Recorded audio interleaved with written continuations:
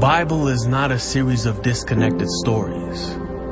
It is a single narrative in which every story, every character points beyond itself to one who is greater. The story of Adam and Eve is not just about the first man and woman. There is a true and better Adam who passed the test in the garden and whose obedience is ascribed to us.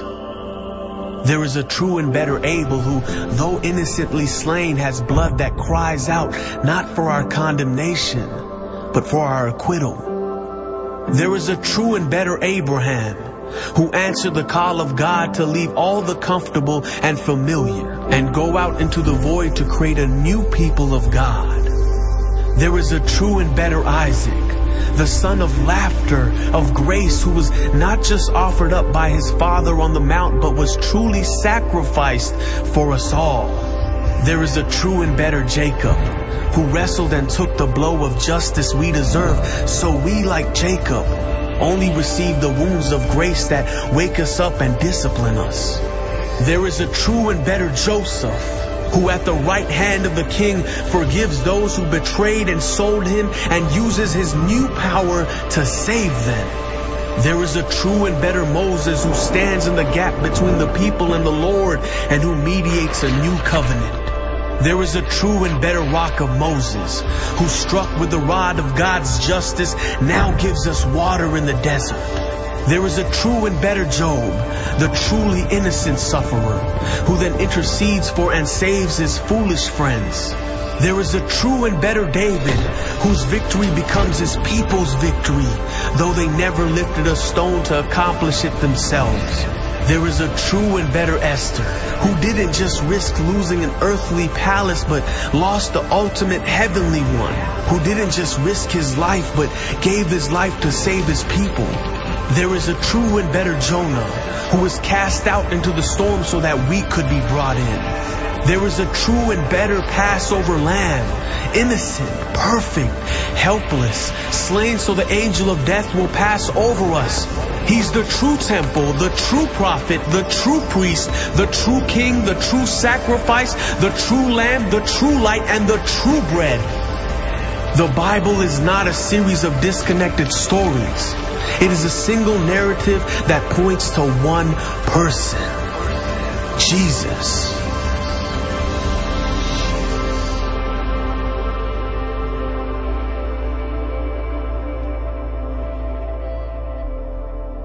Well, good morning, everyone. Happy Easter. That is what today is about. It is celebrating Jesus. And so if you're a guest with us here this morning, we are grateful to have you. And we don't know where you're coming from, but wherever it is, if you are searching, you're exploring, you're curious, or you are a follower of Jesus already, we're grateful to have you with us and those who called us your church home. Again, this is the day that we are able to celebrate the event in history that one of the writers in Scripture, the Apostle Paul, said, without the resurrection of Jesus, our faith is worthless. So that we should be pitied among all people if Jesus did not rise from the dead. Because that means everything he said and did doesn't matter. He would just be a good moral teacher.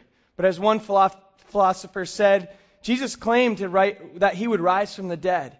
So if he was a moral teacher and he never did, then he was a liar, or maybe at best a lunatic. But because he rose from the dead, and there's evidence for that, reasons to believe in that we'll talk about in a little bit. But because of that, it confirms that he is Lord. And so today we celebrate Easter morning. Watchman Nee once said this: our old history as humans ends at the cross, but our new history begins with the resurrection. And that is what we celebrate here today. And our theme is that Easter changes everything. We believe that we're coming, and we all come from different places here today, but my guess is many times we come in and we feel maybe hopelessness, maybe anxiety, maybe stress, maybe difficulty in relationships. But we're here today to celebrate hope, and that Jesus really can and does change everything. But so you don't just have to hear from me. I want to invite someone up. Mark, can you come on up? Mark Heavey is going to share a little bit about his journey and his story. So we welcome Mark to the stage here. All right, he has this Sunday suit on. He says I'm looking good. Yeah, well, good. And he's a Chicago guy, so this is like midsummer right here. So it is. It's summer all the time. Mark, tell us a little bit about your story, your journey, kind of what happened before you were a Christian. So my life before Christ, although there's many facets to it, I think it was really characterized by false identity. And there's voices that came in my head that I was a failure. I wasn't good enough. I never amount to anything, and people didn't love me. So then you create these coping skills to deal with that. And I created this, much like Teresa said, this performance. If I perform, if I succeed, if I achieve all these things, that people won't see the failure. They'll see the successes. They'll see this, all the things that I've achieved and attribute that to me. The other thing I did was, because I'm a natural introvert, which this is crazy for me, but I'm a natural introvert, so I built up walls. And then people couldn't see the true me, because who would love the guy that's always a failure and can't succeed? But those left this void. You think they'll solve something, but they leave this void. And so then I self-medicated through the pain, the lust, the pride, the toxic relationships, and those didn't solve anything either. And so I'd escape through media, through video games, through whatever I could to avoid the pain and the loneliness that I felt. So it was a mess before coming to Christ. It really was. Well, thanks for sharing that part. I think we all were a mess and still are in process all the time. So tell us a little bit about what happened. What was a turning point for you? Yeah, so in college, all of this became a reality. That video, it wasn't just self-medicating image. This isn't false stuff. The reality that Jesus died for my sin, that he rose again, that really happened. And that he's sitting on the throne interceding for me. My prayers are stored in bowls around his throne in heaven, and someday I'll see him. That was a reality, a powerful reality for me. But there was still that voice of the past. You'll never be good enough. You'll never succeed. And I turned it into Christian perfectionism. If I just read enough, pray enough, serve enough, then the world will see me as different. Everybody here will see me as, wow, he's got it together, and I want to get to know him. And I did prove to myself and to God that I belonged here. But there was still that void that there's just something deeper that I was missing, even though it seemed like I was doing all the right things. And I couldn't perform my way out of it. And that really changed. A couple years ago, I went through a Bible study where I learned the difference between guilt and shame. Guilt being about the things that I've done. And this was about the guilt. I grasped that, and I saw myself as that wicked person that needed saving. But the shame was about who I was. And that's what God needed to touch on. And through those years, I'm still going through this, he really dug deep in me to establish I'm not the things of the past, but I am a loved son of God. And I'm not defined by the horrible things that I did or the addictions that I got involved in, but he was creating a new identity in me. And I'm not the failure that I was, and I'm not unlovable, and I never was, because I have a God that loves me and who traded heaven for me. And so if all the acceptance is already there and all the performing is already done on the cross, what's there left to do but to embrace the love that God always has had for me and then to share that with others. So. Yeah.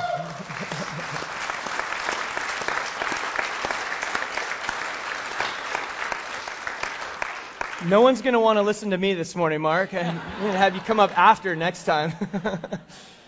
Well, I appreciate your sharing part of that journey, and is it safe to say that for you, that idea of the resurrection and Easter changed everything, and even that's what's still working in your life today? And still working. Yeah. It takes a while to get that old man out and believe the truth. Yeah. Well, I'm still figuring that one out too. So, hey, we want to thank you, Mark. Let's give him a hand for sharing here this morning.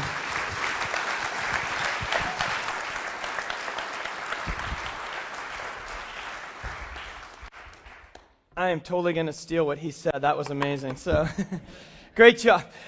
So the idea this morning is this. We are going to look at a story that was of a couple of guys who were journeying, and they had questions like Mark had.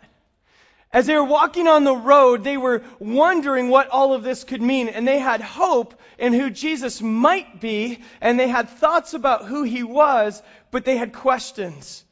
And they were wondering what this was all about. And Jesus meets them on the road. It's in Luke chapter 24. And in Luke chapter 24 is the morning of the resurrection. It's that very first Easter, and all of Jerusalem was packed with people because they were there celebrating the Jewish feast of Passover, which is actually happening this week, right now. And they're there and they're celebrating the fact that God one time led their people out of Egypt when they were in slavery. And so Passover's all remembering that God passed over their people as a sacrifice, an actual lamb. And that was God's way of saying, if you do this, you're following me, and it's a sign of my covenant on you, and then I'll lead you out of Egypt. So they're celebrating Passover. And now the week when Jesus was crucified, he was there in Jerusalem, celebrating as well. And all the crowds were. Yet this time Jesus was coming knowing, as he told his followers beforehand, that this time he was going to be handed over. And he would be the sacrificial lamb for all of mankind. Not a temporary Passover, to temporarily pass over your sins, but once and for all. And so Jesus then was crucified on Friday. Now Jesus once said that I will be handed over, I will be killed, but I will rise on the third day. So on the third day, some people went to the tomb. Now, I know when we hear this story today, if you're coming as a skeptic and you hear this, you say, this is crazy, these myths that Christians believe. But something about this story has stuck. Something about those first witnesses took off. There was power behind this story, more than just a story. So on that very first morning, in Luke chapter 24, verse 13, it said, two of them, this is two of Jesus' disciples, not the closest ones, but they were followers of him. It says that they were walking that very day to a village named Emmaus, which was about 7 miles from Jerusalem. So they're on this 7-mile journey, this walk. They're leaving. It's Easter morning. And they were talking with one another about all these things which had taken place. And while they were talking and discussing, Jesus himself approached them and began traveling with them, but their eyes were prevented from recognizing him. And Jesus said to them, what are the words that you are exchanging with one another as you walk? And they stood still, looking sad. You see, on this very first Easter morning, they were still confused. Even though Jesus said he would rise from the dead. Even though they heard that he wasn't in the grave. Even though some people who went to the grave said, we saw this appearance of angels who said he's not here. Why do you look for the living among the dead? They've heard this, and they're talking with one another saying, what does all of this mean? What is really happening? And we find one of the first things that I believe that Easter changes, the resurrection changes, it moves us from blindness to sight. You see, they were walking with Jesus, but their eyes were prevented from seeing him. Sometimes we can see something, but we don't really see it. A few years ago, a friend of mine told me a story, and he was sitting out front of a coffee shop. And it was in one of those coffee shops. It's in a strip mall, and he's sitting on the table outside having his little cappuccino or whatever. And he was just, enjoying the morning reading, and it was a quiet morning. And he said, while he sat there, a man walked by him dressed in a clown suit. Now, for some of you, that's like, that's a horror movie right there. But so he looks up, and this guy, a clown, walks in front of him, and they make eye contact. So he says, hey, how you doing today? And the clown was walking very fast, looking flustered, and he says, I'm fine, I'm really busy. He goes, oh, okay. And the clown walked by him into another store or down the strip mall. A few minutes later, the clown came out, walking even faster, looking very frantic. He goes out into the parking lot, and he has that look of, I can't find my car. You know that look when you're out there and you kind of are, where did I park? And so he's starting to walk this way and that way, and my friend even said he even had the clown shoes on. So picture him kind of clopping around like, where is my car? As he's looking and finally he finds it, the clown gets in his car and drives back, and one last time he makes eye contact with my buddy. They see each other. He sees him and he kind of gives that wave like, I saw the whole thing. and then he yells out, my friend says, hey, have a good day. And the clown says thanks and waves, and then he drives off. That's how his morning's going. About 20 minutes later, another man walked up to my friend, this time wearing a nice suit. And the man says, hey, sir, how long have you been out here? About a half hour. Have you seen anything unusual today? And my buddy, he's like, I can't think, no, I haven't seen anything unusual. I've just been out here. And he goes, you haven't seen anything weird? No. And then the guy in the suit said, have you seen a guy dressed like a clown? And my friend said, oh, well, yeah, I did see that. What was he doing? He goes, well, I asked him how his day was going. You talked to him? Yes. Well, what did he say? He said, he's busy. And the guy said, okay, then what? Well, then I saw him run out to the parking lot, and he looked really frantic. He got in his car, and when he left, we waved, and I told him to have a good day. You told the clown to have a good day? Well, yes, I did. The guy in the suit pulls out a badge. He's part of the FBI. And he said, that clown just robbed the bank next door. And my friend starts putting it all together. You see, he saw what happened, but he didn't really see. And then all of a sudden the pieces started going together. The bank robber walked by him looking frantic and busy, and the bank robber said, I'm really busy today.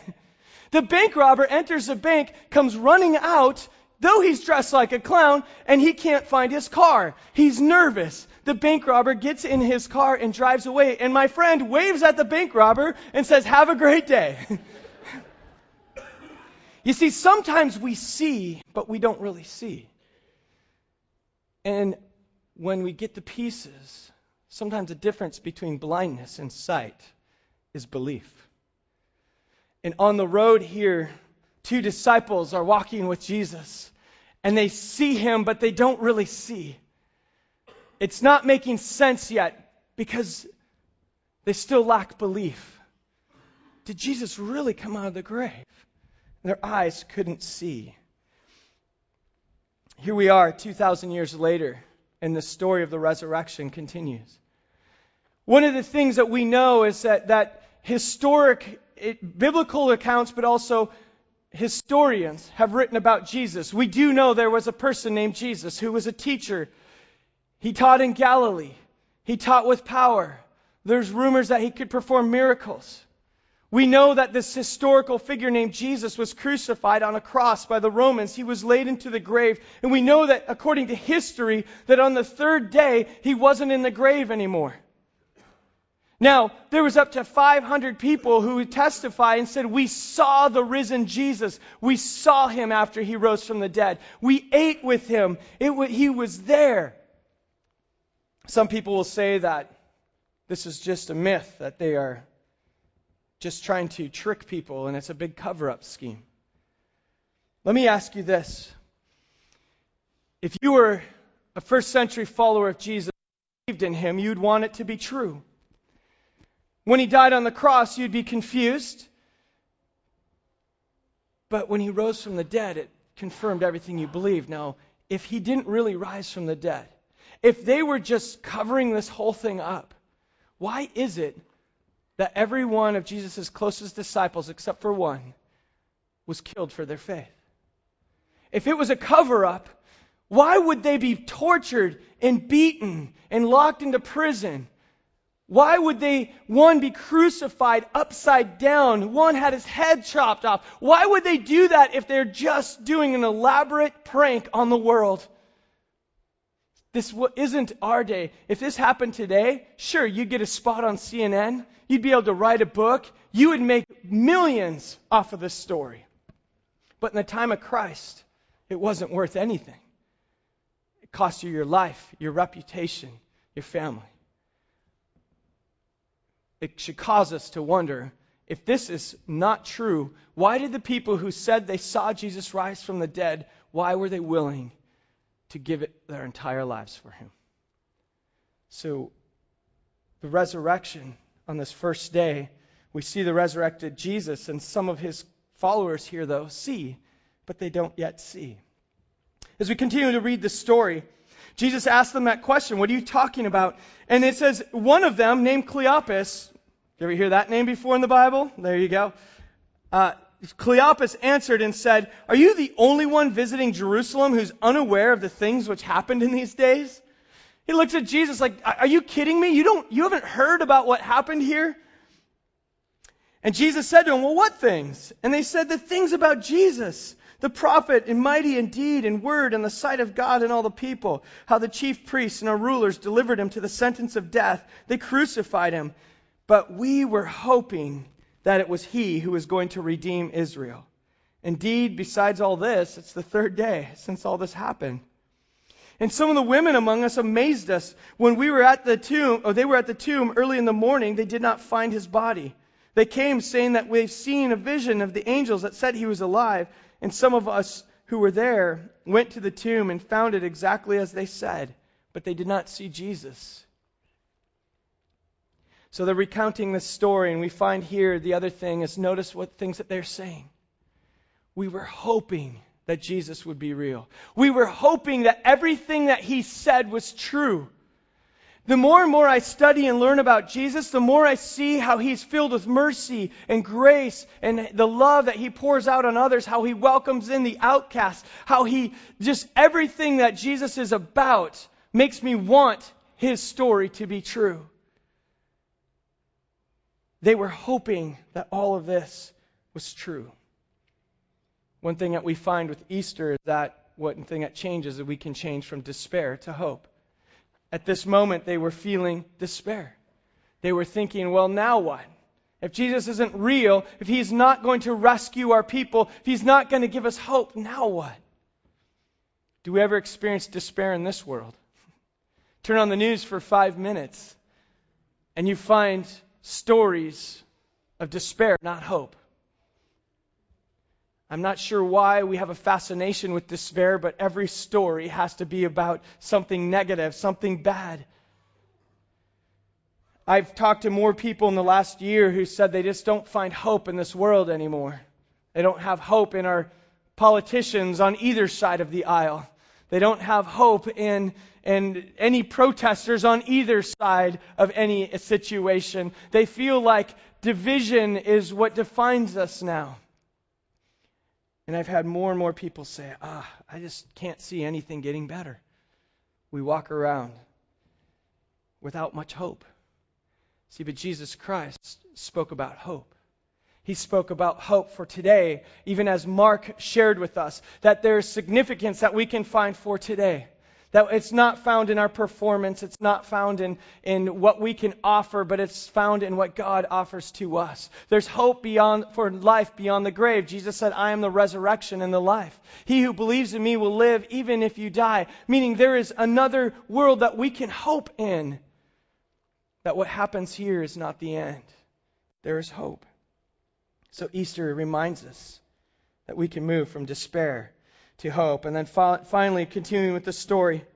After they told him all these things, Jesus in verse 25 says, O foolish men, slow of heart to believe in all the prophets have spoken. Was it not necessary for the Christ to suffer these things and to enter into his glory? And then beginning with Moses and all the prophets, Jesus explained to them all the things concerning himself in Scripture. And he approached the village where they were going, and he acted as though he were going further. But they urged him, saying, Stay with us, for it is getting towards evening, and the day is now nearly over. So Jesus went to stay with them. And when he reclined at the table with them, he took the bread, and Jesus blessed it. Breaking it, he began giving it to him. And then their eyes were opened, and they recognized him. And Jesus disappeared from their sight. Now, was that just like vanished, or did he walk away? It doesn't really matter. But he has this moment where they finally realize who he is, and then he leaves. But we find here the other thing that happens with Easter is we can move from confusion to clarity. See, in this story, these disciples were confused. They were talking about Scripture. They were talking about Passover. They were talking about the story, talking about everything that happened. And they were saying, this doesn't make sense. And Jesus says, all right, how can you not believe everything that was written in your Scriptures? See, those disciples would have believed what we call the Old Testament. It's about 2/3 of our new Bible. It was written before Christ, 400 years before he came and lived. There was prophecies about him. Jesus actually began from the beginning to explain to them how their Bibles from the very beginning described all these things that had to take place. Began with this picture of this perfect relationship between God and man. And then sin enters. Now some people tell me, and I've thought about, why should we all be sinners just because mankind somewhere in history sinned? And I say, okay, let's act as if the first man never sinned. Our forefathers. I have, so now we're good. All right, so all of us have sin in our lives. What does that mean? Essentially, it's this. The Bible describes it as, it uses this word called missing the mark, but essentially it's this. We want to play the role of God in our own lives. We try to take the seat of judgment. We want to be the ones in control. We want to do the things that God said, I can do for you. And that's this picture of sin. The result of that wanting to have judgment, wanting to be in control, was that we started to feel shame and guilt. And then you have jealousy, and then you have anger, and then you have violence and hatred and all the things that define our existence. So sin enters in. Jesus begins from the beginning.